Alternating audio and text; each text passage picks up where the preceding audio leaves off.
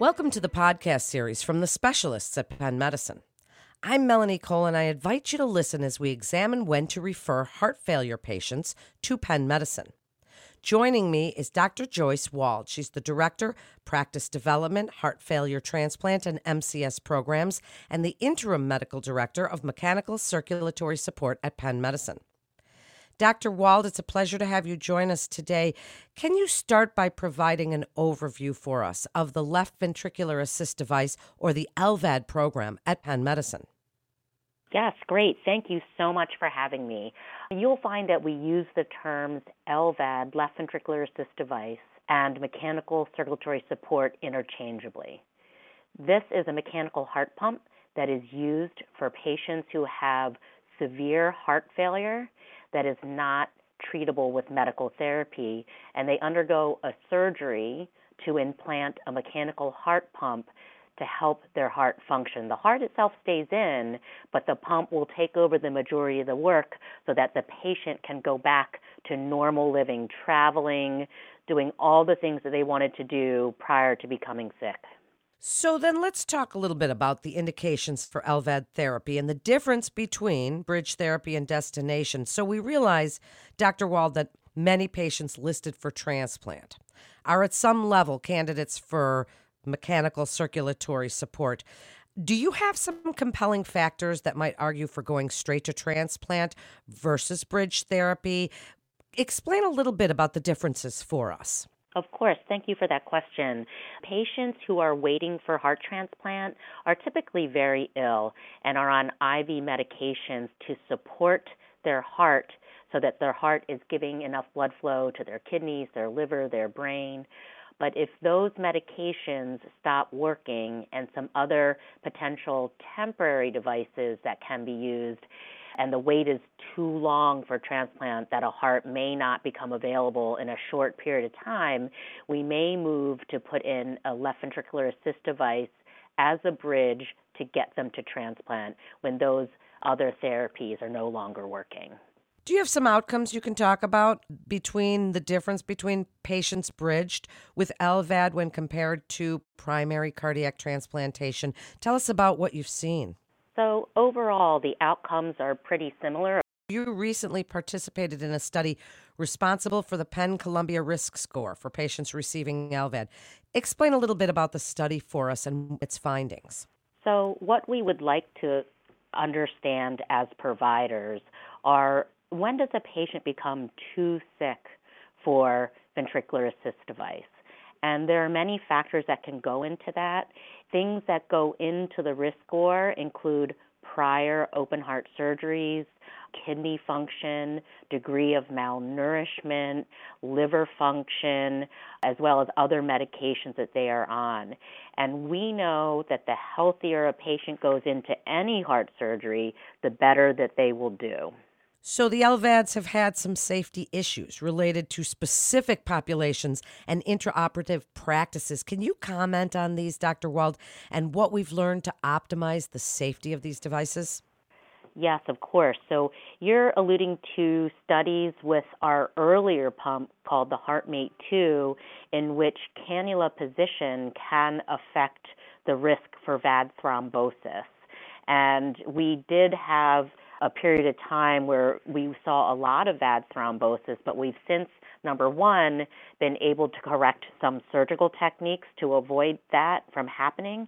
And number two, our pumps have gotten better, that the risk for VAD thrombosis is now almost extinct with our newer generation pumps. Well, I'm glad that you mentioned that, because that segues into this next question. Expand a little bit about those new generation of continuous flow pumps. And they've proven to be a little bit versatile, right? And can effectively support nearly any type of patient for these indications. What's exciting in the LVAD world? Tell us about this. There's many things that are exciting in the LVAD world. One is that with our durable pumps now, that our outcomes at 1 year are pretty much equivalent to that of heart transplant. So the outcomes at 1 year are pretty much equivalent to that of heart transplant with the improved technology of the newer pumps. Dr. Wald, what's different in the LVAD world? How has it evolved and what's different in the last few years? That's a great question. There are multiple things that evolved. One, our listing criteria is such that we're getting more patients straight to transplant with temporary mechanical support. And many more of our patients who are getting LVADs are as what we call destination therapy, meaning they are not a candidate for heart transplantation for whatever medical reason, and that they can get this life-saving therapy as what's called destination therapy, meaning not as a bridge to transplant. And these patients live amazing lives traveling. We have one patient that was traveling regularly to Egypt, another one that was traveling to Aruba. So they really do live a normal life with this therapy as destination. Isn't that amazing? And as we wrap up, what do you see as the future for mechanical circulatory support and the program at Penn Medicine? And when do you feel that it's important for other providers to refer? So, number one, in the future, we're so excited that our current pumps are getting better and better so that the complications are less. We are also looking to decrease the degree of anticoagulation that's needed since these pumps are clotting less, and so maybe the risk of bleeding will be lower. Also, we are doing what's called a lateral thoracotomy approach, which is minimally invasive. Instead of a major open heart surgery through a midline sternotomy, they're getting a lateral thoracotomy, minimally invasive placement of these pumps, which hopefully should improve outcomes, less right heart failure, less bleeding, less pain, and a shortened hospital stay. Also in the future, we're looking at fully implantable pumps so that they don't have an external drive line and that the power source can be re-energized transcutaneously, so transcutaneous power. So those are some of the exciting things that are happening in the MCS world and at Penn. And really, the importance of outcome has to do a lot with timing from our wonderful referrings out in the community. The healthier a patient goes into surgery, the better that they do.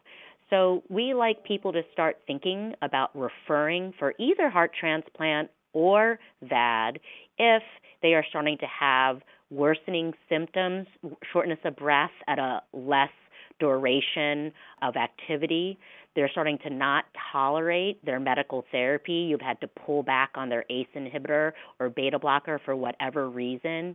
They were stable on a certain dose of diuretics, but now need higher doses to keep them euvolemic. Or they were stable and then all of a sudden their ICD went off, or they flipped into AFib. So electrical instability, these are all signs that something is happening in that patient and that they're starting to fail. If we're waiting to the point where they're malnourished or bedridden or just too frail, these patients don't do well with destination therapy or transplant. So we ask that our community partners think of this therapy because the outcomes are so much improved to refer them earlier rather than later. Such an important point, and thank you so much, Dr. Wald, for joining us today and telling us about the MCS program at Penn Medicine. To refer your patient to Dr. Wald, please visit our website at pennmedicine.org/refer, or you can call 877-937-PENN. That concludes this episode from the specialists at Penn Medicine. Please remember to subscribe, rate, and review this podcast and all the other Penn Medicine podcasts. I'm Melanie Cole.